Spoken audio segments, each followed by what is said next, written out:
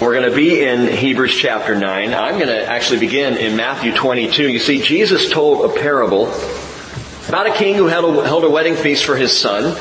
All the original invitees to the wedding feast bowed out for one reason or another, giving all manner of excuse, and some even brutalized and killed the servants in this parable who were sent out with the invitations. Now that's a bizarre story to tell if it didn't have such real life application in the prophets, sent by God with invitation to what God was going to do. Well, in Matthew 22 verse 8, Jesus continued in the parable. He said to his slaves, "The wedding is ready, but those who were invited were not worthy. Go therefore to the main highways, and as many as you find, invite to the wedding feast." Those slaves went out into the streets. They gathered together all they found, both evil and good, and the wedding hall was filled with dinner guests. But when the king came in to look over the dinner guests, he saw a man who was not dressed in wedding clothes, and he said to him, "Friend, how did you come in here without wedding clothes?" And the man was speechless. Then the king said to the servants, "Bind him hand and foot and throw him into the outer darkness. In that place there will be weeping and gnashing of teeth. For many are called, but few are chosen." Wow. How do you react to a story like that? Severe, serious, and for all its many facets, that particular parable reveals that when it comes to God, there is only one way. There is only one correct approach. The Bible brings us to that place. Our world is filled with all kinds of so-called approaches to God. You have your way, I have my way, and we're all going to eventually get there, which is a lie. There is only one approach to God, one correct way. There is a righteous wedding attire. And you have to be clothed with the righteous wedding attire if you're going to come into the presence of God. Revelation 19 verse 7 tells us what that is. "Let us rejoice and be glad and give glory to Him, for the marriage of the Lamb has come, and His bride has made herself ready. It was given to her to clothe herself in fine linen, bright and clean, for the fine linen is," get this, "the fine linen is the righteous acts of the saints." You do not come into the wedding feast without wearing the proper wedding attire, which is righteousness. But also note in Revelation 19 that it was given to her, which is good news. She doesn't make her wedding dress. No, the bride's clothing, the bride's righteous attire was given to her. Ephesians 5:25 tells us Christ gave Himself up for the church so that He might sanctify her, having cleansed her by the washing of water with the Word, that He might present to Himself the church in all her glory, having no spot or wrinkle or any such thing, but that she would be holy and blameless. And Jesus said, "I am the way and the truth and the life. No one comes to the Father but through me." And that way never changes. Because, are you ready? Jesus Christ is the same. And yeah, we're going to do that every single time. He is the same yesterday, today, and forever. And tonight we're going to talk about that right approach to God. Jesus is the right approach. Jesus is the way. He embodies the approach to God. There is no other way to get to the Father but through the Son. Now, in the last several chapters, he's been taking us through. I was telling our staff again this morning that the challenge of teaching through Hebrews is that it's one sermon. And so technically, you really ought to start in verse 1 of chapter 1 and just read it, because that's how it was written. Now we take it, and because we need to, we study it through and we pick it apart and we look at this Greek word and that Greek word and this message here and this section there. But he meant it as a sermon. And I'm still really toying with the idea, maybe at the end of this study, of just one night starting in chapter 1 and we'll just read it so we can hear it how it was intended and originally written. But so far, or at least recently, chapters 5 through 7, we talked about the obsolete versus the original priesthood. He covered that area and compared the old with the new covenant. Well, now tonight into chapter 9, we continue with this same type of comparison thinking, and we're going to look at the previous versus the perfect approach to God. The previous versus the perfect. Chapter 9, verse 1. Now, even the first covenant had regulations of divine worship and the earthly sanctuary. Regulations of divine worship and the earthly sanctuary. The implication is, so does the new covenant. Okay, don't miss that. 613 laws of the Old Testament. And aren't we thankful that that's all done away with and we just don't have to deal with that anymore? No more rules, no more regulations. Hey, we've got grace. Yes, but the wedding attire matters. Regulations are required. God has not changed. He is still light, and in Him there is no darkness at all. There are yet stipulations that must be met to enter into the divine worship of the heavenly sanctuary. Just as there were regulations for the divine worship of the earthly sanctuary, the earthly tabernacle, there are stipulations for entrance into the heavenly. Now, with that in mind, and this idea of correct attire and the appropriate approach to God in our minds and thoughts, we're going to take tonight's study into 2 or perhaps 3 parts, depending on how you're doing. Part 1, which we'll look at right now, the insufficiency of the earthly sanctuary. The insufficiency of the earthly sanctuary. For there was, verse 2, a tabernacle prepared, an outer one, in which were the lampstand, and the table, and the sacred bread. And this is called the holy place. Behind the second veil there was a tabernacle which is called the Holy of Holies, having a golden altar of incense, and the Ark of the Covenant, covered on all sides with gold, in which was the golden jar holding the manna, and Aaron's rod which budded, and the tables of the covenant, and above it were the cherubim of glory overshadowing the mercy seat. But of these things we cannot now speak in detail. Anyone see a problem? I mean, right off the bat, in his description of the tabernacle, if you've read the Old Testament description in the book of Exodus, something's not right. So let's walk it through. I know we've done this recently, but if you can picture yourself coming into the tabernacle, I was thinking down in the austere Negev of Israel, the southern desert area in a place called Timnah, which is just outside of Eilat. There is an actual full-scale model of the tabernacle. A group of us walked through it a few years ago. Amazing to actually see and get a sense of the height and the width and where everything was in the tabernacle. So come with me into it. You walk into the outer courtyard, which is roughly 150 feet long by 75 feet wide, and a white linen curtain all the way around, held up by poles. And that white linen curtain is about 7.5 feet or so high. And you come into that outer courtyard area, and the very first thing you see as you walk in is the bronze altar. Big altar of sacrifice, roughly the size of the stage here. And immediately behind the bronze altar, you see the bronze laver, which is a huge bronze bowl for washing, for all the ceremonial washing of the priests going in and out of the rest of the tabernacle. So that's the outer courtyard. Then you come to the actual tabernacle itself. Now the whole thing was called the tabernacle, but really the tent of meeting was the inside. When you would then enter into the holy place. And in the holy place, which this tabernacle is about 45 feet in length by 15 feet of width. And you see as you walk in there, and I shared this Sunday, first thing to your left you see the golden lampstand with 7 oil lamps on it, and it's the only light that's provided on the inside of the tabernacle.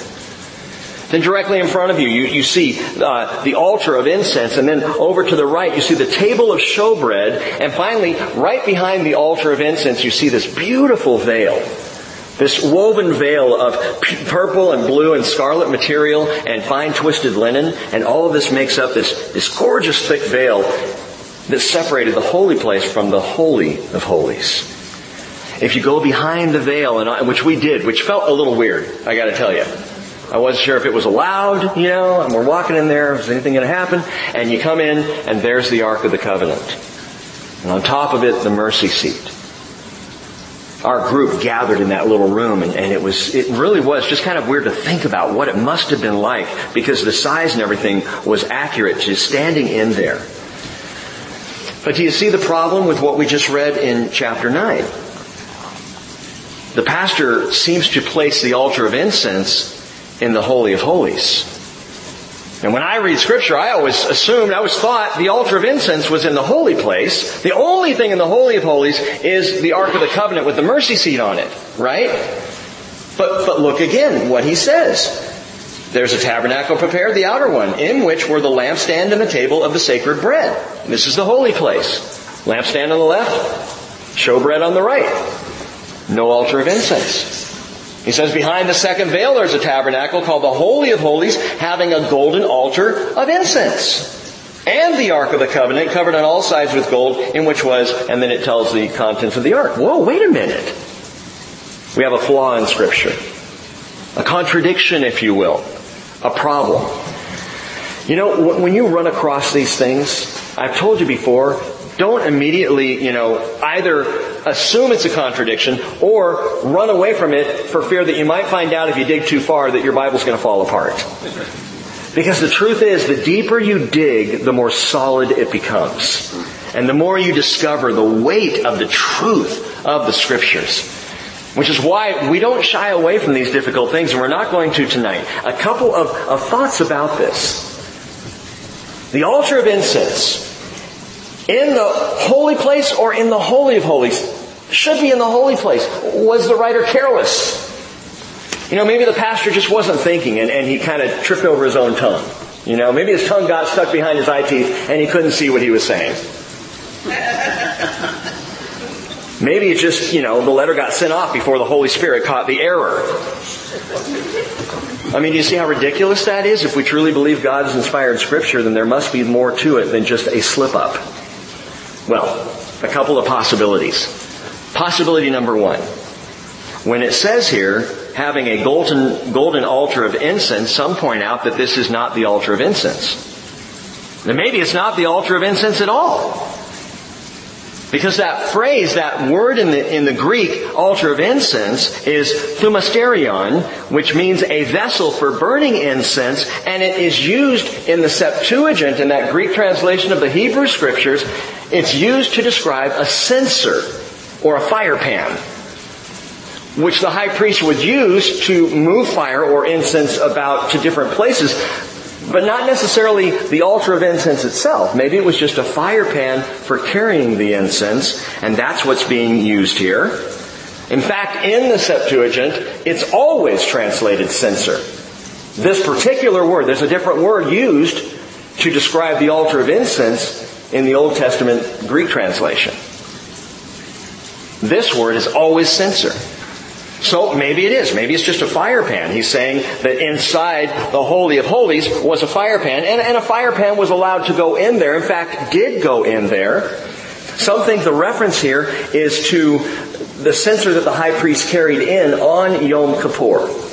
So one day a year, the Day of Atonement, he went into the Holy of Holies, and the Bible tells us, Leviticus 16, verse 12, he shall take a fire pan full of coals of fire from upon the altar before the Lord, and 2 handfuls of finely ground sweet incense, and bring it inside the veil. He shall put the incense on the fire, then before the Lord, that a cloud of incense may cover the mercy seat that is on the testimony, otherwise he will die. So here's one of those stipulations. One of those regulations for the high priest. He didn't just go in there, sprinkle some blood, and get out fast. He had to now carry the fire pan in as well. And sprinkle incense on it. And the incense then went up. And that small room where the Ark of the Covenant sat would be filled with that sweet incense. And that smoke of the incense would just swirl around. And that was required in Scripture. Now, why did he have to do that? Why take the incense in there on the Day of Atonement? Hold that thought. Now, the problem with this view is that in extra-biblical Greek, the word itself, thumasterion, is used of any kind of incense altar. So when you get beyond Scripture, the word can be not only censer, but incense altar. It's anything that holds and burns incense. And Philo and Josephus himself, Jewish, used this word for the altar of incense. What's the point? Well, the point is that people use this word to describe the altar of incense in the temple. Furthermore, if this is just a censer and this is not the altar of incense mentioned in verse 4, then the pastor would be leaving out the altar of incense altogether. He wouldn't even be mentioning it in the listing of the furniture. And that would be a flaw. So I don't think that's the right answer. The second possibility, which is what I believe, is that this is the altar of incense. That he is describing the actual altar itself as one of the many pieces of furniture. And, get this, it may actually have been, at least in the tabernacle, on the inside of the veil. It's possible that that's exactly where it was, that it wasn't in the holy place, but was actually in the Holy of Holies, at least at first. Listen to this description. Exodus chapter 30, verse 6. You shall put this altar, the altar of incense, in front of the veil. The word in front of is also translated before. You shall put it before the veil. Now, if it's you and me, or if it's the high priest and you're walking in, before the veil, in front of the veil is as you're walking in. What if you're God? What is before the veil if you're God? What's in front of the veil if you're God? Well, in front would be on the inside, wouldn't it? But he goes on, Exodus 30 verse 6, you shall put this altar in front of the veil that is near the ark of the testimony, in front of the mercy seat that is over the ark of the testimony where I will meet you. Well, that description does sound like perhaps the altar of incense was in front of the ark. And again, at least for a time, for a season, it was in the Holy of Holies. It's a possibility. I'm not saying that's the way it is, or was, but from the Lord's perspective, that would be before the veil. But Bible students, there's a more important question here. And when you talk about where it is and debate about that, and you've got what the writer says here in Hebrews, and you've got the Old Testament picture, so which is it? Well, that's hard to totally nail down. But why did God require the cloud of incense to cover the mercy seat on Yom Kippur? Why would He have them if the altar was outside? Why would He have them bring the incense inside and sprinkle it there and have that whole cloud going on?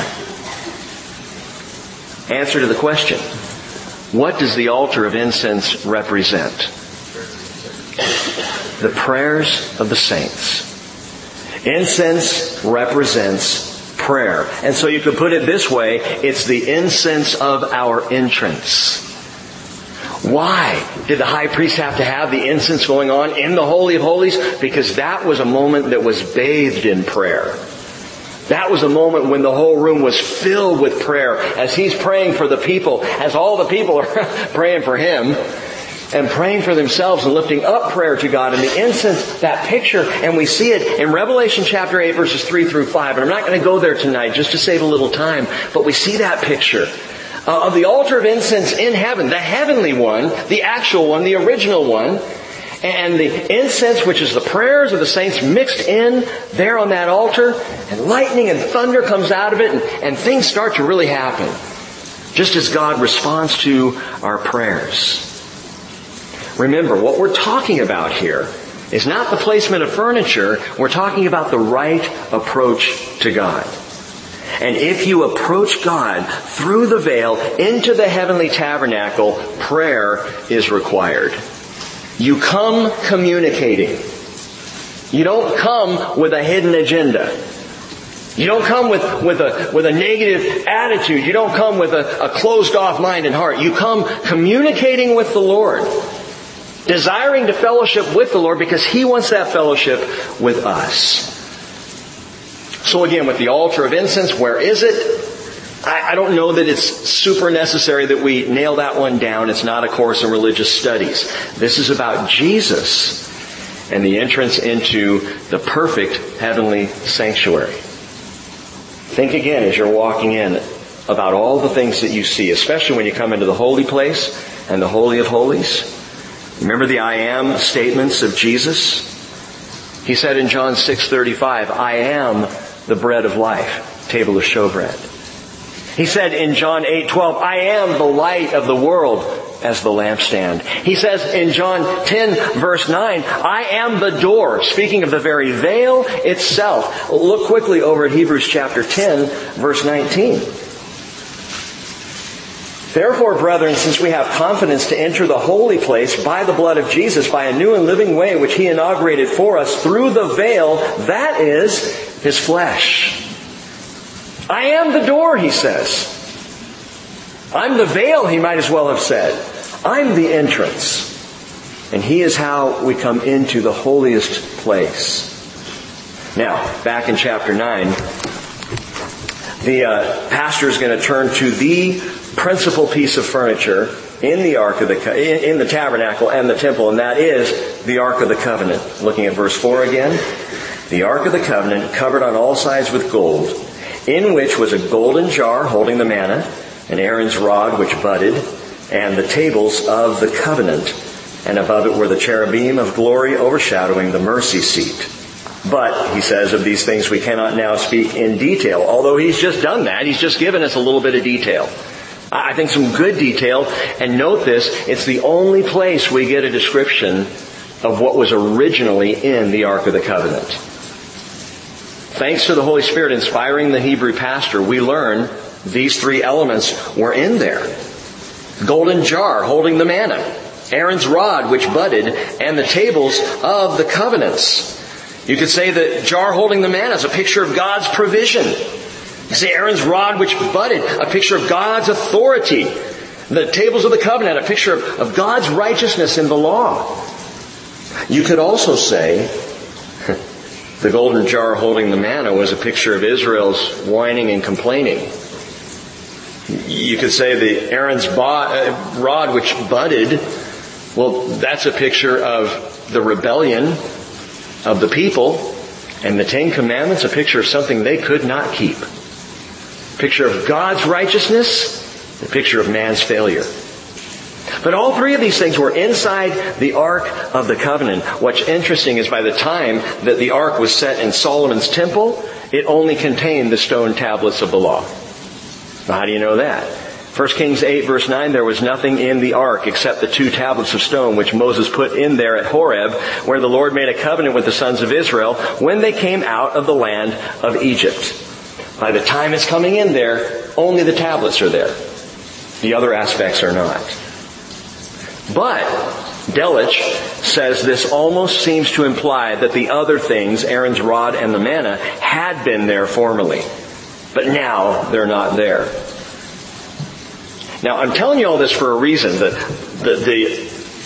ark, the altar of incense, where does that go? And what's inside the ark? Well, there was at one time all three of these things. Now there's just the table of the covenant. And there's some confusion about things going on in there. Keep this all in mind. The ark itself completely disappears from human view.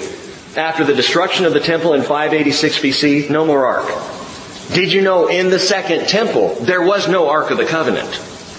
It was not placed in there at all. In fact, in 63 BC, the Roman general Pompey forced his way into the Holy of Holies in the temple in Jerusalem, and to his surprise, he found the Holy of Holies an empty room. So after the destruction of the temple, and there's all kinds of stories, and I've actually gone over a few of those, stories as to where the ark might be. Archaeologists have said, we saw it there. As far away as Ireland, people have guessed. Or down in Ethiopia, perhaps. Or hidden in some dark chamber beneath the Temple Mount today. But it's not there. It wasn't there in the second temple at all. Here's my point. And I think something that the pastor is hinting at. All of these divine regulations, read through Exodus, Leviticus, Numbers, Deuteronomy, all of the specifications. This is how it must be. This is where I will meet with you. This is the procedure for doing it correctly. This is how you approach righteously. Regulations of divine worship, indeed. Look at what Israel did. Furniture got moved. Contents disrupted, items displaced or disappearing altogether. And it really makes you wonder, how did God put up with this people? Why would He put up with how could He accept such temple fooling around? Such a mess of things. In fact, entire seasons where the temple itself fell into disrepair and no one was even offering sacrifices. And yet God was still the God of Israel. And you would think by reading the law, man, if you violate the slightest tenet of this law, He's going to just smash you. You're just going to be wiped out. And yet for all of Israel's rebellions and lapses, God still interacted with them, still sent the prophets to them. Not over days or months or years, but over decades, over centuries. He continued to send His servants to them, to give them opportunity to repent, to call them back to Him. Over and over. This system of divine worship in the earthly tabernacle and later in the temples was completely insufficient because the people were insufficient to do one thing that God asked them to do. And as we know from Romans chapter 5, that's why the law was given, so the sin would increase. Not so that God would recognize their sin, but so that the people would. And yet through all of this, incense was offered. Prayer was still called for. Communication was still at the heart of the entrance into the holy place and the Holy of Holies. And God's chesed was great. Hesed, that Hebrew word for grace, for long suffering. It's grace and patience and mercy all wrapped into one word. And what we see in all of this history with Israel is a God of abject grace. Of amazing grace. A God who put up with the people. A God who described Himself this way. Exodus 34 verse 6. The Lord God, compassionate and gracious, slow to anger, abounding in loving kindness and truth. That godly description is literally repeated 8 times in the Hebrew Scriptures. Listen to it again. The Lord God, compassionate and gracious, slow to anger, abounding in loving kindness and truth. That's why He put up with the mess. I'll tell you what, when I walk into my living room and the furniture is messed up, I'm not happy about it. Who moved my chair? Why is there a fruit roll-up on my couch? It's funny, everything becomes mine. Where is my TV remote? And the kids come in and I have it right here. That's mine! I just let you borrow it. And all this stuff going on in the tabernacle and then in the temples and the mess that they made. And God still came to them. Still sent the prophets. Still showed grace. Now when these things had been so prepared, verse 6, the priests are continually entering the outer tabernacle, performing the divine worship. But into the second, that is the Holy of Holies, only the high priest enters once a year and not without taking blood, which he offers for himself and for the sins of the people committed in ignorance. The Holy Spirit is signifying this, that the way into the holy place has not yet been disclosed while the outer tabernacle is still standing, which is a symbol for the present time. Accordingly, both gifts and sacrifices are offered, which cannot make the worshiper perfect in conscience, since they relate only to food and drink and various washings, regulations for the body imposed until a time of reformation. Colossians 2:17 again tells us things which are a mere shadow of what's to come, but the substance belongs to Christ. All of this was a shadowy picture. We talked about Sunday and last Wednesday night.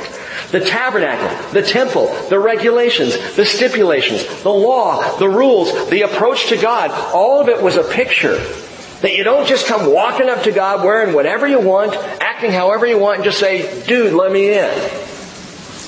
There's a way in. There's a right way, a perfect way, a correct way. Now we know that's Jesus. But all of this was God historically laying a foundation and setting a path and developing a pattern that people would come to understand what all of this was about. It's interesting, he makes a comment here in verse 10. These things related only to food and drink and various washings and regulations for the body imposed until a time of reformation. So this was a temporary setup, though it lasted over 1,000 years. It was a temporary setup that was pointing at the true reality. Until the time of Reformation. That word Reformation is diorthosis in the Greek, and it's a medical term. The time of Reformation, the medical term that means to restore or straighten, as in broken bones. The old covenant and all that he's described here was as insufficient for healing a broken bone as a Band-Aid. That's all it was. It was a temporary wrap. I remember one time years ago, and I told this story before, so I'm not going to belabor it, but I cut my hand wide open. The palm of my hand. Cut it open literally on a lamp that we had in the living room that had a leaf pattern on it. It was really sharp metal, and I tripped and fell and caught my hand on it. It was just weird how it happened. Blood going everywhere. I didn't sit there and stitch up my hand. Okay, I grabbed a towel and wrapped it until I could get to the emergency room. The old law, the old covenant, all of these stipulations were a Band-Aid to get you to the place of reformation. Because the reformation, the healing, the straightening of the broken bone, or more accurately, of the broken heart, is Jesus Christ, the great physician. And He's the one who brings the healing that we need. He brings the reformation of brokenness. And what we need more than anything else is a reformation, not of the bones, but of the heart. Notice this, in verse 9, he made a comment. He said, these are things which cannot make the worshiper perfect in conscience. That's interesting. They can't make you perfect in conscience, which means for all of the regulations and all the pomp and the circumstance and the holiness, you would come up to temple with your sacrifice and doing all the right things, but you always would walk away knowing you really weren't clean. You really weren't. To be a Jewish man and come out of the temple and glance sideways at a woman walking the other direction and realizing, where are my eyes going? And I just offered a lamb. I just gave sacrifice. I just went through all the rigmarole of going in and out of the temple, and I still can't keep my eyes fixed on the Lord. Because none of that stuff cleansed the conscience. None of it could heal the heart. It was insufficient. So, enter Jesus. Part 2. And the sufficiency of the heavenly Savior. The sufficiency of the heavenly Savior. Verse 11. But when Christ appeared as high priest of the good things to come, He entered through the greater and more perfect tabernacle, not made with hands, that is to say, not of this creation, and not through the blood of goats and calves, but through His own blood He entered the holy place once for all, having obtained eternal redemption. Having obtained is in the aorist tense, which means it happened in the past, but it's continuing to this day. Having obtained, He did what was necessary, and in that moment, by His blood, eternal redemption was available to all, but it continues to this very day. That saving, that cleansing blood of Jesus. Now, because of these couple of verses, there are those who say Jesus actually, after His resurrection and ascension, when He came into the heavenly tabernacle to complete the work of redemption, He had to actually sprinkle blood, His blood, in the heavenly tabernacle. Some of you have heard that teaching. I disagree. In fact, I can show you where I believe, while that sounds nice, it's actually not biblical. Why would you say that? Well, because it's in my notes. Listen, Jesus on the cross said, "Tetelestai." It is finished. He used the most complete word you could use in the Greek. It is done. Here and now, finished, right here, right now. No more sprinkling, no more. He didn't have to then come up there. In fact, if you note in the passage we just read in those verses, it doesn't say that He came in and sprinkled the blood. Nowhere says that He came in and sprinkled His blood in heaven. Now some have surmised, well, but He had to cleanse even heavenly things. No, that's not what the Scriptures say. And there's an important reason why we should understand this that I'll bring you to in just a minute. But look at verse 13. For if the blood of goats and bulls and the ashes of a heifer, sprinkling those who have been defiled, sanctify from the cleansing of the flesh, or for the cleansing of the flesh, how much more will the blood of Christ, who through the eternal Spirit offered Himself without blemish to God, cleanse your conscience from dead works to serve the living God. Note what he just said. Cleanse your conscience. Back in verse 9, these things cannot make the worshiper perfect in conscience. But now, Jesus does what's necessary to cleanse the conscience. Conscience there is a word that means awareness of or sensitivity to righteousness. He cleanses that aspect of us that understands right from wrong, that sees right from wrong. The whole inward sense of guilt or shame cannot be made right by ceremony or ritual. It never works. Shame is only taken away when I look into the eyes of a gracious Jesus. That's when suddenly the guilt is removed. When I look to Him. Now, check this out. Keep your finger here, and I want you to go all the way back to Numbers chapter 19.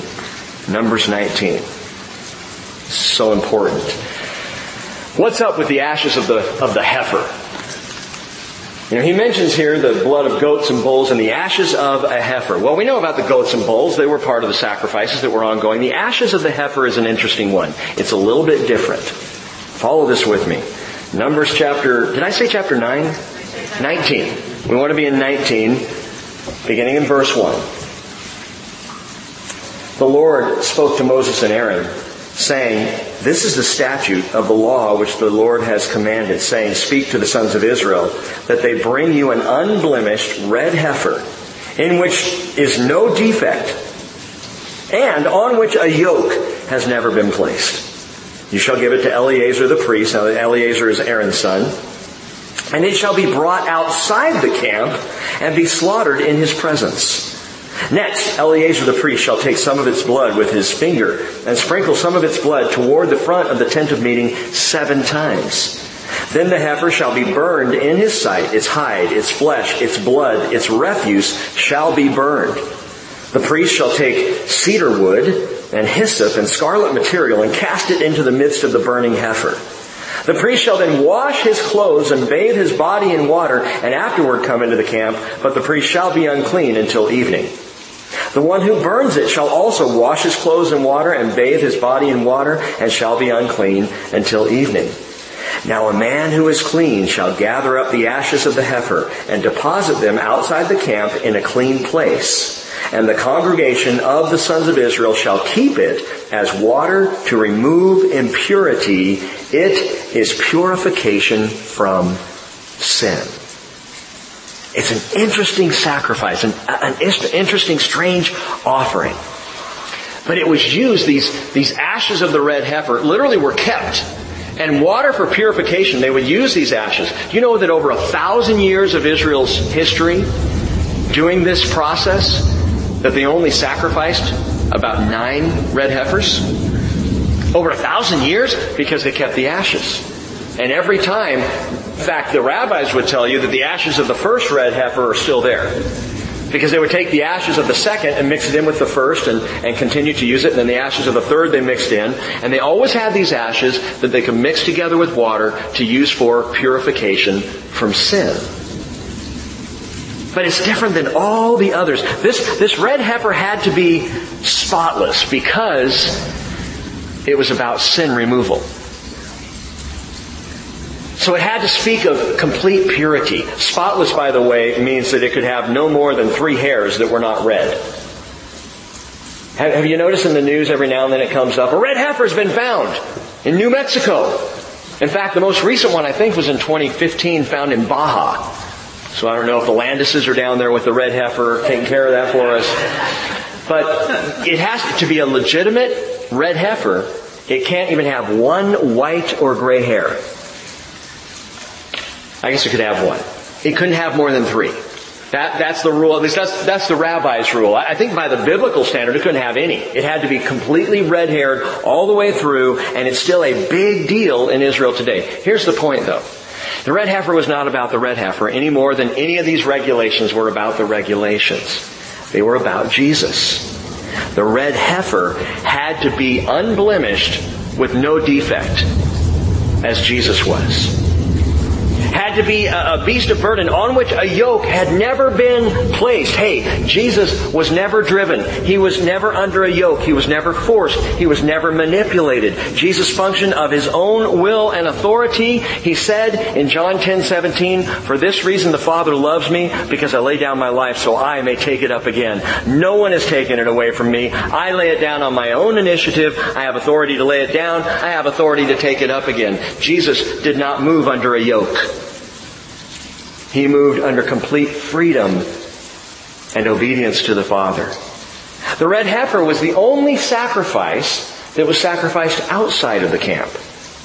All the rest were inside there in the court of the tabernacle. Red heifer was done outside of the camp, just as Jesus was crucified outside of Jerusalem. Golgotha to the north. John 19:17. They took Jesus therefore, and He went out bearing His own cross to the place called the place of the skull, which is called in Hebrew Golgotha. And again, that's out the horse gate, or today the Damascus gate of the old city, and to the north of Israel, or of Jerusalem, outside the camp. The red heifer was the only sacrifice that was not done by the priest. Note that in Numbers 19 it says Eleazar was to be present, but not to actually offer the sacrifice, in the same way that Caiaphas was present, but didn't actually offer the sacrifice of Jesus. The picture just continues. The red heifer was burned, hide, flesh, and blood completely, 100%. Well, Jesus took on the full fiery wrath of God. Every aspect of the wrath of God was poured out on Jesus in His sacrifice. Romans 5:9 says, "Having now been justified by His blood, we shall be saved from the wrath through Him." And then there's this weird thing about cedar wood and hyssop and scarlet material. You throw that in there and you burn it with the ashes or with the red heifer. Why? Cedar wood, a picture of the cross. Scarlet, a reminder of the blood of Jesus. And hyssop is that unique branch that fulfilled this Numbers 19 prophecy. You shall use hyssop. John wrote in John 19:28, to fulfill the Scripture, Jesus said, "I am thirsty." Where in the prophetic Scripture does it say that the Messiah is going to say, "I'm thirsty"? It doesn't. But Jesus said, "I'm thirsty," so that this Scripture would be fulfilled. A jar full of sour wine was standing there, and they put a sponge full of sour wine upon a branch of hyssop. And they brought it up to His mouth. Therefore, when Jesus had received the sour wine, He said, "Tetelestai." It's finished. And He bowed His head and gave up His spirit, and the work in that moment was done. The sacrifice offered, the redemption paid in full. And it's an amazing picture, but the sacrifice of the red heifer was about purification of sin. That's the point of the whole thing. A picture of the purification of sin. And if the blood of a red heifer could exemplify this, Hebrews 9:14, how much more will the blood of Christ, who through the eternal Spirit offered Himself without blemish to God, cleanse your conscience from dead works to serve the living God? It's a profound truth and statement here. He's making such a point that the blood of bulls and goats and even the ashes of the heifer that was supposed to be purification from sin could only cleanse for ceremony, but could not cleanse the conscience. Christ's blood is what cleanses the conscience. Now, I said that the sprinkling of Christ's blood didn't happen in the heavenly tabernacle. Here's why this is so important. There is only one place in the New Testament where the sprinkled blood of Jesus is ever applied. Look up every verse having to do with His blood being sprinkled, and the application is only and always on the human heart. Nothing else. Hebrews 10:22, let us draw near with a sincere heart in full assurance of faith, having our hearts sprinkled clean from an evil conscience and our bodies washed with pure water. 1 Peter chapter 1, verse 2, Peter writes to those who are chosen according to the foreknowledge of God the Father, by the sanctifying work of the Spirit, to obey Jesus Christ and be sprinkled with His blood. And remember where we landed on Sunday? 2 Corinthians chapter 3 verse 5, not that we are adequate in ourselves to consider anything as from ourselves, but our adequacy is from God, who also made us adequate as servants of the new covenant, not of the letter, but of the Spirit, for the letter kills and the Spirit gives life. Now why am I bringing up that verse? Listen, servants of the new covenant.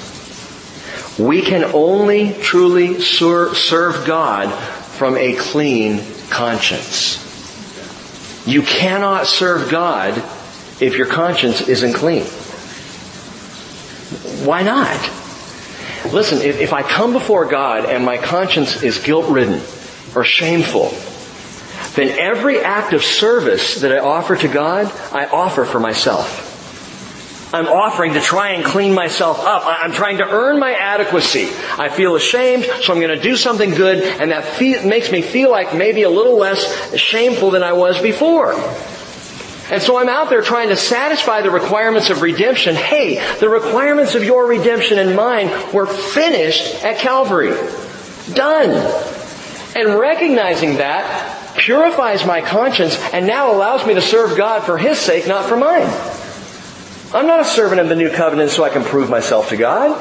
I'm a servant of the new covenant because He has proven His love for me.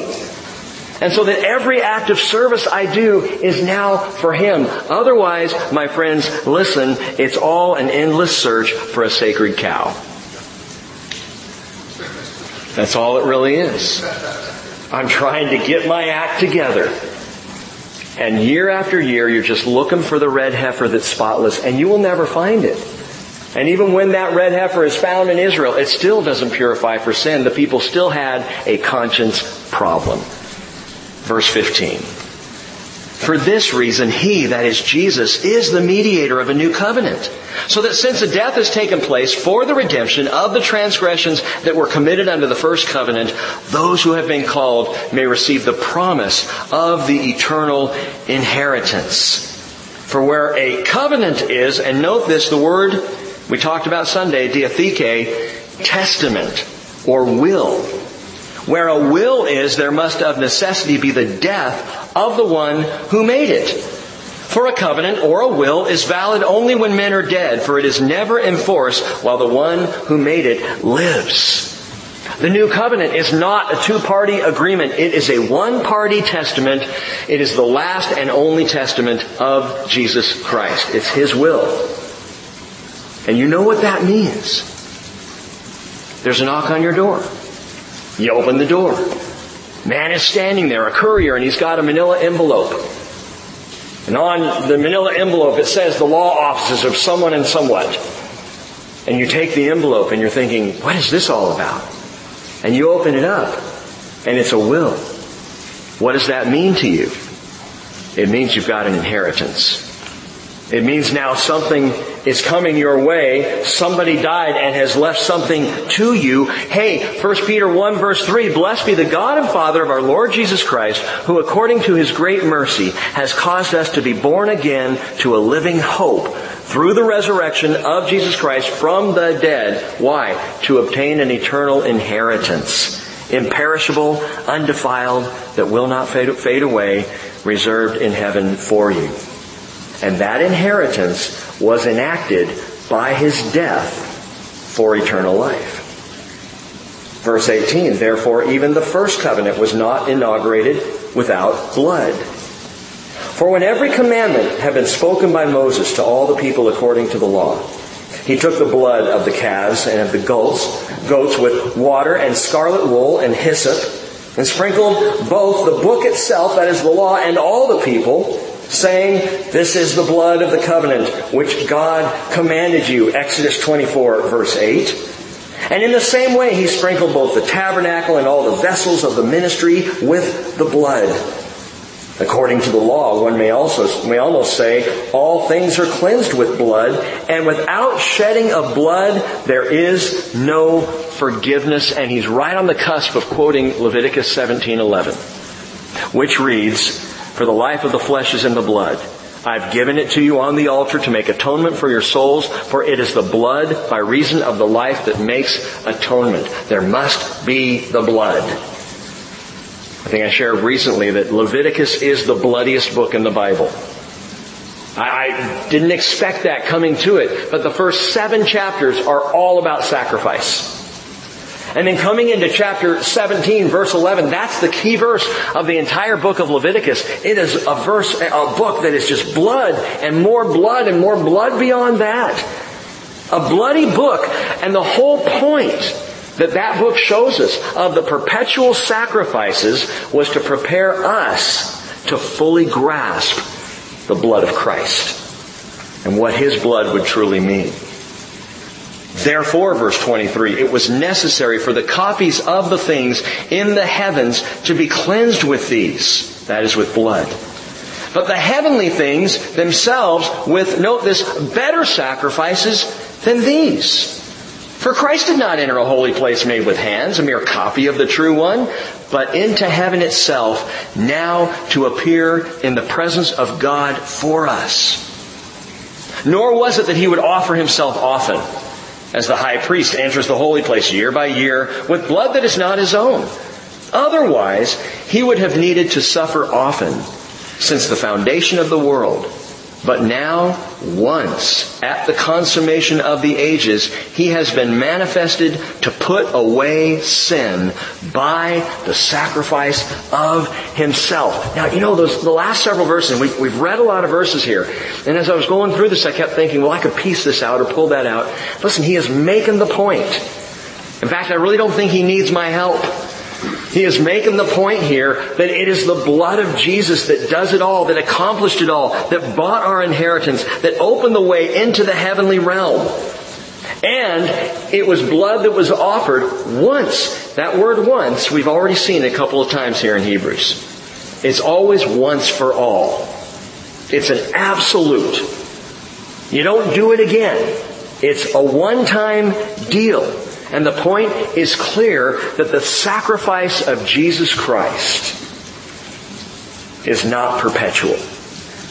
It is not continual. It is not transubstantiated from Mass to Mass by the wafer and the wine, as our Catholic friends would teach. But that's at the core, truly, of Catholicism and the Catholic Mass. It all surrounds the Eucharist, which is that word Eucharisteo, which simply means thanksgiving. It all surrounds the Eucharist. And the idea by transubstantiation, which came about, I think it was about 1,000 years after Christ, one of the popes said, let's do this. It was not taught before then. Transubstantiation, that is, you take the wafer, and when it hits your tongue, it mysteriously becomes the flesh of Jesus. And then as you drink of the wine, which isn't even allowed in most Catholic churches today, the priest does that, which is an alcohol problem, but let's not go there. The drinking of the wine becomes, as it goes down your throat, the blood, literal blood of Jesus. Transubstantiation. And the idea is that there's an ongoing suffering of Christ, an ongoing re-crucifying again and again in the Mass. But my friends, the Hebrew writer is clear, the sufferings of Christ are not ongoing. The sufferings of Jesus, you've heard Him called a man of sorrow, right? Not anymore. He is no longer the man of sorrows. He was the man of sorrows in the flesh. After the resurrection, what is He? He is the God of glory. He is not the one who is continually suffering. He is continually now worshipped. That's perpetual, the glory of Jesus Christ. Peter said in 1 Peter 1:10, the prophets who prophesied of the grace that would come to you made careful searches and inquiries, seeking to know what person or what time the Spirit of Christ in them was indicating, as He predicted, listen, as He predicted the sufferings of Christ and the glories to follow. Jesus Christ is not suffering any longer. He is glorified. He is not still dying. He's not still up on the cross. The crucifix is a misnomer. He is no longer on the cross. Now, I will say this, where our Catholic friends would wrongly, by their theology, overstate the meaning of the Eucharist, on the other hand, evangelical theology sadly understates it. Now, this is just One man's opinion. But the fact that communion is not celebrated continually and often is sad to me. In many churches they say, well, we do it once a year. Why only once a year? Why wouldn't you do it as often as you do this? Do so in remembrance of me, Jesus said. And we see them doing it on the first day of the week in the New Testament church. And it was a perpetual, not moment of sorrow, not moment of being bummed, not saying, oh, Jesus, you're still on the cross. No, a perpetual celebration of the new covenant. Because Jesus' death enacted that. We take communion, and in communion, we honor His death, we worship His life, and we celebrate our inheritance. And that we do continually. For as often as you eat this bread and drink this cup, 1 Corinthians 11:26, you proclaim the Lord's death until He comes. And I told you on Sunday, we are proclaiming inheritance. He died, but we got the inheritance. And it's reserved in heaven for us. Verse 27. And inasmuch as it is appointed for men to die once, and after this, judgment, so Christ also, having been offered once to bear the sins of many, will appear a second time for salvation without sin to those who eagerly await Him. One thing really quick, your Bible may say without reference to sin, and that's because the translators are trying to soften the sound of it, that He's going to appear without sin, because the translators don't want to imply that Jesus had sin. You know what? He did. Jesus was a sinner among sinners. What are you saying, Rick? He who knew no sin became sin on our behalf so that we might become the righteousness of God in Him. He became sin on the cross. He embodied sin on the cross. And so the first time He came, that's why He came. To wear our sin and to kill it. So the next time He comes, He will appear a second time for salvation without sin. Sin is not the deal when He comes the second time. You know what is? Salvation for those who eagerly await Him. Judgment for those who don't. This is a serious verse. In fact, verse 28 is the only thing that makes verse 27 palatable. Listen to verse 27 all by itself. Inasmuch as it is appointed for men to die once, and after this, judgment. And you know what? That is where the entirety of the lost world lives. That's where lost friends and family, brothers, sisters, mothers, fathers, dear ones to you and to me, that's where they live. In the place that after death comes judgment. What a terrifying place to live. No wonder people don't want to talk about it. No wonder people shy away from conversations about Jesus Christ when you bring Him up, because they think after death comes judgment, and I don't want that. I don't want to think about that. It's terrifying. Well, they need to hear verse 28.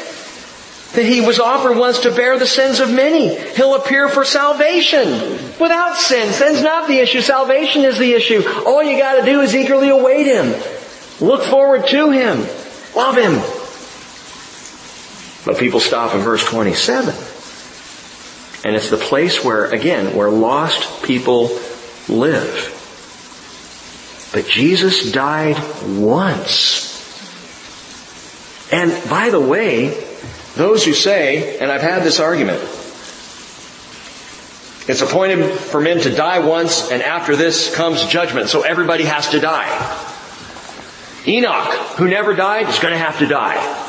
In fact, that verse has been used as an argument for Enoch being one of the two witnesses in Revelation 11. And if you're not tracking with me on this, don't worry, just ask me later, I'll explain. But Revelation 11 shows two witnesses. And I think it's pretty obvious that it's Moses and Elijah. We'll talk about that when we get to Revelation. But I've had people say, no, it's got to be Enoch and Elijah. Because Enoch didn't die, and Elijah didn't die, and it's appointed for men to die once, and then judgment. You gotta die. No. There's going to be an entire population of people who will never taste death. Who will never die. Who, like Enoch and like Elijah, now Elijah may taste death because if he's one of the two witnesses, both the witnesses are going to have to die. But a whole host of people who, like Enoch, will never die. And I am praying to be in that camp. We're talking about the rapture of the church. We're talking about Jesus saying in John 11:25, I am the resurrection and the life, and he who believes in me will live even if he dies. And everyone who lives and believes in me will never die. Do you believe this? So yes, it is appointed for people to die, and then comes judgment, unless you're born again. And now there's a whole new option out there for you. Oh, I'm not saying you may not die. I'm not saying that that I may skirt death. I may end up dying, and if I do, I'll just be in the rapture before anyone else. I'll be part of the first group going up. But the reality is, this isn't an ironclad statement. It is the sacrifice of Jesus that brings salvation and completely removes all fear of death. 100%. So we don't worry about it. If I die, I'll be raised up in the rapture. If I'm alive, I will never die. Either way sounds really good to me. Part 3. I think you guys can handle it. Hang with me, because it's part of the whole here. Part 3 is what I would call the soma of our perfect sanctification. Now I want to say 2 things for you. Number 1, if you took a nap, wake up, pay attention. Number 2, if you're nodding at all, go out and get some coffee, because you do not want to miss this. The soma of our perfect sanctification. Soma, S-O-M-A. It's the word in the Greek for body.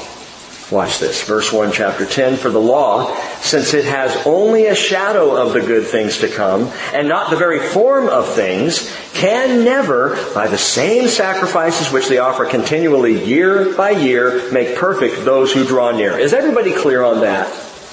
We all get that by now? Because he's repeated it now several times, that the old law is insufficient. That's the bottom line here. Verse 2. Otherwise, would they not have ceased to be offered? Because the worshippers, having once been cleansed, would no longer have had consciousness of sins. But in those sacrifices, there is a reminder of sins year by year, for it is impossible, underscore that, impossible, the Greek word for impossible means impossible, for the blood of bulls and goats to take away sin. It can't work. So why do we do this? Why do we keep doing what they did? What do you mean, Rick? We keep going back to our own sacrificial systems. We keep playing the same game. They went up to temple. They brought the sacrifice, the doves, the pigeons, the bulls, the goats, the lambs, the rams. They brought it all. Year after year, month after month, they brought the meal offerings, the drink offerings. They kept doing it over and over. And we do the same thing when we say, did I pray enough today? Did I go to enough, church events this month? Am I holy enough? Have I made it today? I missed church last week. I haven't been in 6 months. And then of course it just rolls on, because now I feel guilty that I haven't been to church, so I can't go to church. Stupid! I'm not saying any of y'all are stupid, please. I'm not calling anyone a moron tonight. But this whole idea, did I read the Bible enough today? Did I memorize enough verses? Did I serve enough today? You're in the sacrificial system. And you're just spinning out sacrifices that cannot save you. Don't do that. Well, so what am I supposed to do? Just ignore the whole thing? No. What you're supposed to do is love Jesus, who already saved you from all the rest of the stuff. Be in relationship with Him. It's not, oh God, forgive me because it's been so long since I prayed, but God, I can't wait to talk to you. You got a minute? I want to have a conversation with you. I want to be where you are. This is why I said earlier, we can only truly serve God from a clean conscience. And a clean conscience is blood bought by Jesus, not by you, not by me. You go to counseling to try to get a clean conscience, it will never work. It is only in Jesus. And when the conscience is clean, then I am out of the cycle of self-sacrifice. But we slip back into the self-sacrifice for our own sin when our life is about what we're doing instead of about what He has done. Verse 5, watch this. Therefore, when He comes into the world, He says, sacrifice and offering you have not desired, but a body you have prepared for me. That Greek word soma. A body you have prepared for me. In whole burnt offerings and sacrifices for sin, you have taken no pleasure. And then I said, behold, I have come. In the scroll of the book, it is written of me to do your will, O God. And I'll just tell you all, verses 5, 6, and 7 ought to be in red letters. Because that's Jesus speaking. I come in the scroll of the book. It is written of me. Now, listen, this is another marvelous psalm of Davidic eavesdropping. David writing the psalm, overhearing father and son in a conversation that some think was on the eve of the incarnation. Can you even imagine the conversation of Jesus and the Father before the Holy Spirit came to Mary and she became pregnant? Father and Son talking and Jesus saying, behold, you have prepared a body for me. You're fashioning a human body for me, Father. And I am going to wear it, and I have come to do your will. And this conversation, marvelous. Let me read it to you exactly. This is from Psalm 40, verse 6.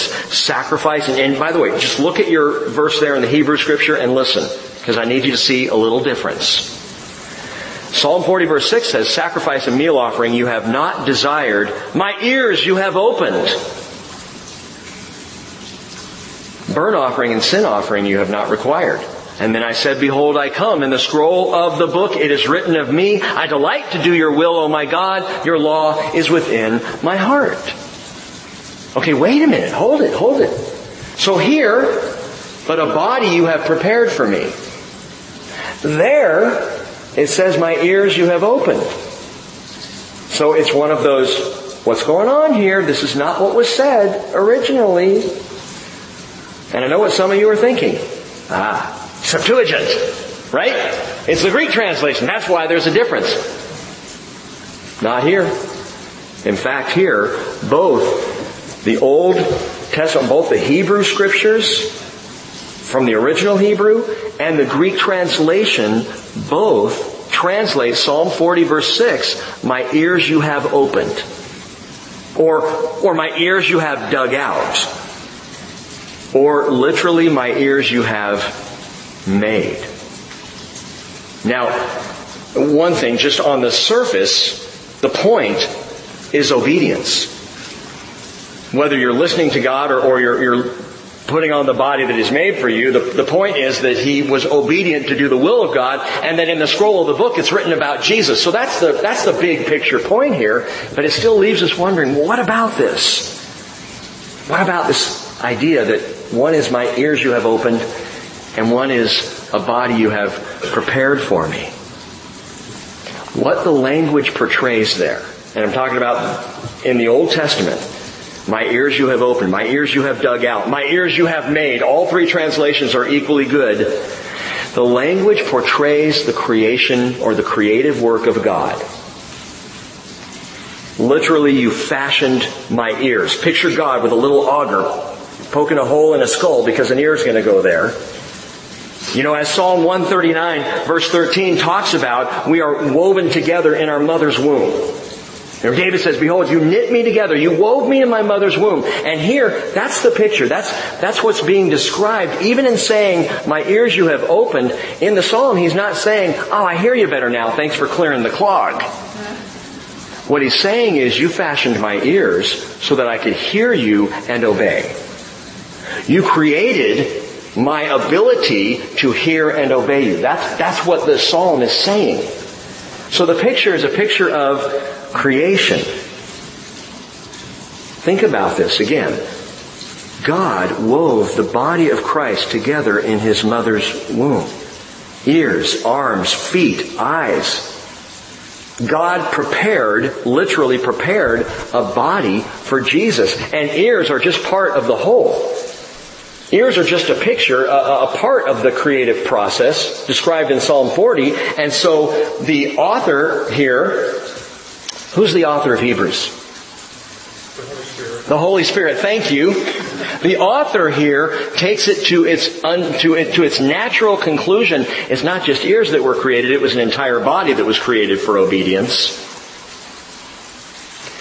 And we have to allow for the Holy Spirit to make changes that more clarify what was being said and what was being intended here.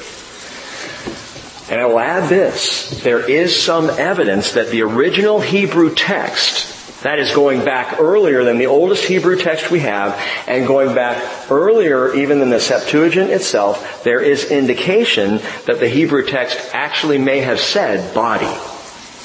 That a body you have prepared rather than ears you have created or formed or dug for me. The idea again though is that ears were symbolic in creation of the entire formation of the body. Are you with me? Either way, it points to obedience. Isaiah 50 verse 4, the Lord God has given me the tongue of disciples that I may know how to sustain the weary one with the word. This is Jesus speaking. He awakens me morning by morning. He awakens my ear to listen as a disciple. The Lord has opened my ear, and I was not disobedient, nor did I turn back. He goes on to say I was one who had my beard plucked out. I was so obedient to the Father. Revelation 3:22, speaking of obedience, he who has an ear, let him hear what the Spirit says to the churches. But there is another reason here. See, I think what's going on here is that the Holy Spirit is working in the mediums of Greek and Hebrew language.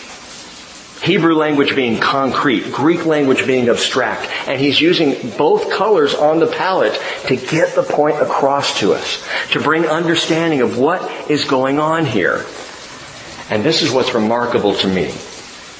The Hebrew word that means to open, or to dig, or to fashion. My ears you have opened, my ears you have dug. The word is kara. The Hebrew word kara is also translated pierced. Pierced. A body you have pierced for me. A body you have prepared for me. Now, every Hebrew slave was set free after 6 years. In the 7th year, they were allowed to be set free. It didn't matter what the reason was that they went into slavery. Usually it was because of debt. If you went into slavery because of debt, after 6 years, automatically you were required to be set free. Unless, Exodus 21 verse 5, the slave plainly says, I love my master, my wife, my children. I will not go out as a free man. Then his master shall bring him to God. He shall bring him to the door or the doorpost, and his master shall pierce his ear with an awl, and he shall serve him permanently. The point I'm making, and I believe that the pastor is driving to, is simply this: that the body was prepared for Jesus for one specific purpose, and it was to be pierced. Behold, a body you have prepared for me. Behold, I come in the scroll of the book. It is written of me. That is all the sacrifices, all the blood, all that came before. It's written of me. It's pointing to me. My body you prepared that would be pierced on the cross to fulfill all that is written here. And Isaiah 53 verse 5 says, He was pierced through for our transgressions. Zechariah 12:10, they will look on me whom they have pierced. And John 19:36 tells us of the crucifixion that these things came to pass to fulfill the scripture, not a bone of him shall be broken. And again another scripture that says, they shall look on him whom they have pierced. And the scroll of the book was written, beginning to end, to unveil this truth about Jesus Christ. A body to be pierced. Now read on. After saying above, sacrifices and whole burnt offerings, verse 8, and sacrifices for sin you have not desired, nor have you taken pleasure in them, which are offered according to the law. Then he said, Behold, I have come to do your will. He takes away the first, that's the old covenant, in order to establish the second, that's the new covenant. And by this, that is by the obedience of Jesus, will we have been sanctified through the offering of the body of Jesus Christ once and for all. We will have been sanctified by the servant obedience of Jesus. And verse 11 he says, hey, every high priest stands daily, ministering and offering time after time the same sacrifices which can never take away sin. But he, having offered one sacrifice for sins for all time, sat down at the right hand of God, Psalm 110 verse 1, waiting from that time forward until his enemies be made a footstool for his feet, Psalm 110 also verse 1. For by one offering he has perfected for all time those who are being sanctified. And that is a stunning verse. Because what he says here is the dynamic of the soma, the body of Christ, which we are, by the way. We are the body. A body you have prepared for me. A body that would be pierced so that we could and would become the body of Christ. Here's the dynamic of the body of Christ. What he says in verse 14 is stunning. By one offering he has perfected for all time those who are being sanctified. Think about that. What is that? We have been perfected. That is teleoo. Same, the root word of tetelestai. It is finished. We are finished. We're done. We're perfect. The work has been done. We have been perfected. It's in the perfect tense, which means it's a precise point in time. On the cross, when he said tetelestai, you were perfected instantaneously in that moment. Well, I don't feel perfect. No, that's because you are being sanctified. Both have taken place. Sanctified is hagiadzo. It's where that word hagios, holy ones. We are being made holy. That's in the present tense, which means it's continuous action. So here's the marvelous work of God. Here's grace at work. The moment you step into a relationship with Jesus by faith, you're perfect. In God's eyes, saved, seated at the right hand of the Father. You are seated in heavenly places, Ephesians chapter 2 tells us. It's done. You're saved. You're perfect. And you are now in the process of being sanctified for the rest of your life. I love that. Grace that saves me, perfects me, and also allows me to recognize God ain't finished with me yet. He is still at work. I got to add this real quickly to you all, because this is a continuing issue that I see come up over and over and over in the church. I see it coming up in my life from time to time. And it's the issue that I am being made in my life to accomplish something. To do something. That's why I'm here. I got to have my grand moment. I've got to, I'll get to that point. It's going to be an apex. And here I go, and I'm going to land there and ask people who are retired, how do you feel? Did you ever get to the apex? Did you ever hit the grand moment? Now, some might say, well, I did run a large business. That was successful. Others might say, well, I had record album sales. That was successful. Someone else might say, well, I traveled the world. I finished everything on my bucket list. Yeah, but did you ever have the big moment? Listen, in the church, we have this thinking that we've got to get to a point where we can do something. That we're being prepared in this life to do something. You know what? You are being prepared in this life to do something in the next. In the kingdom age, this is one of the wonders of the millennial kingdom. You may never do anything in your life. How's that? How's that feel? You may get all the way to your deathbed and be lying there going, I accomplished nothing. Never mowed the lawn, never vacuumed the house. I never served in any important ministry. I never had any great success. I never did. I still have a flip phone. I said I wasn't going to go there. Do you know how ridiculous we are? We are striving and fighting for that big moment that we're going to achieve all of our dreams, and it's impossible. It will not happen in this life. When you are perfected instantaneously by Jesus, you are being sanctified. Why? Because you are going to be a servant in the kingdom. You are going to be a priest. You are going to rule and reign with Him. You're going to have such a role you can't even imagine. It's going to be, Ooh, senior pastor of a church. Big deal. That has nothing on being a servant in the coming kingdom. That's what we're being prepared for. Your entire life is preparation. So you can retire from a job, that's fine, but you ain't finished yet. And as long as we're drawing breath, though we have been made perfect, we are being sanctified for that age and for the coming of eternity. And that, my friends, that's where you're going to shine. That's when it'll happen.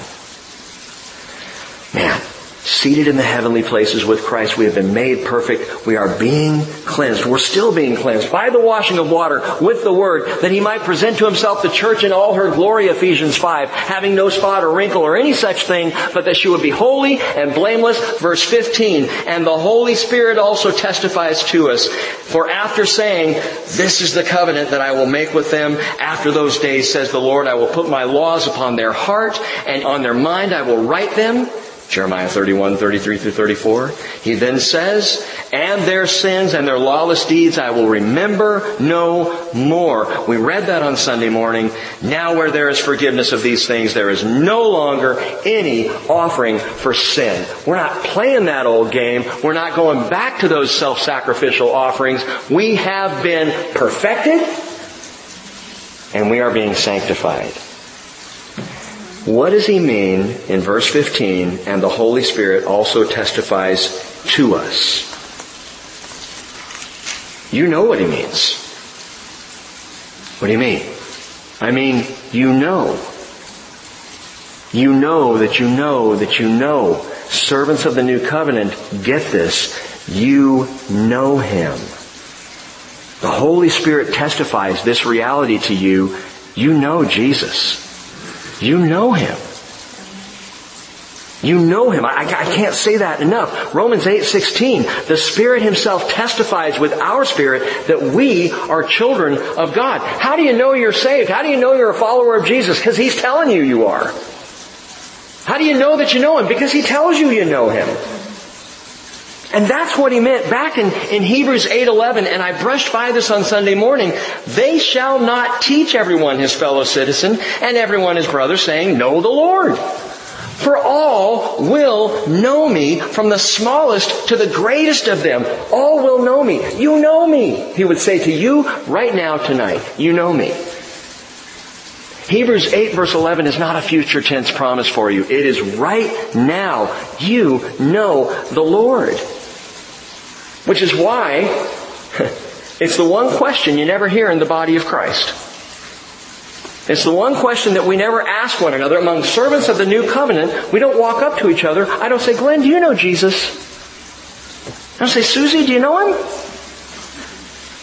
Hillary, do you know? Have I ever asked you if you know Jesus? She's on staff and I haven't asked her that question. Why? Because she knows Him. And she knows Him. And I know she knows Him because I know Him.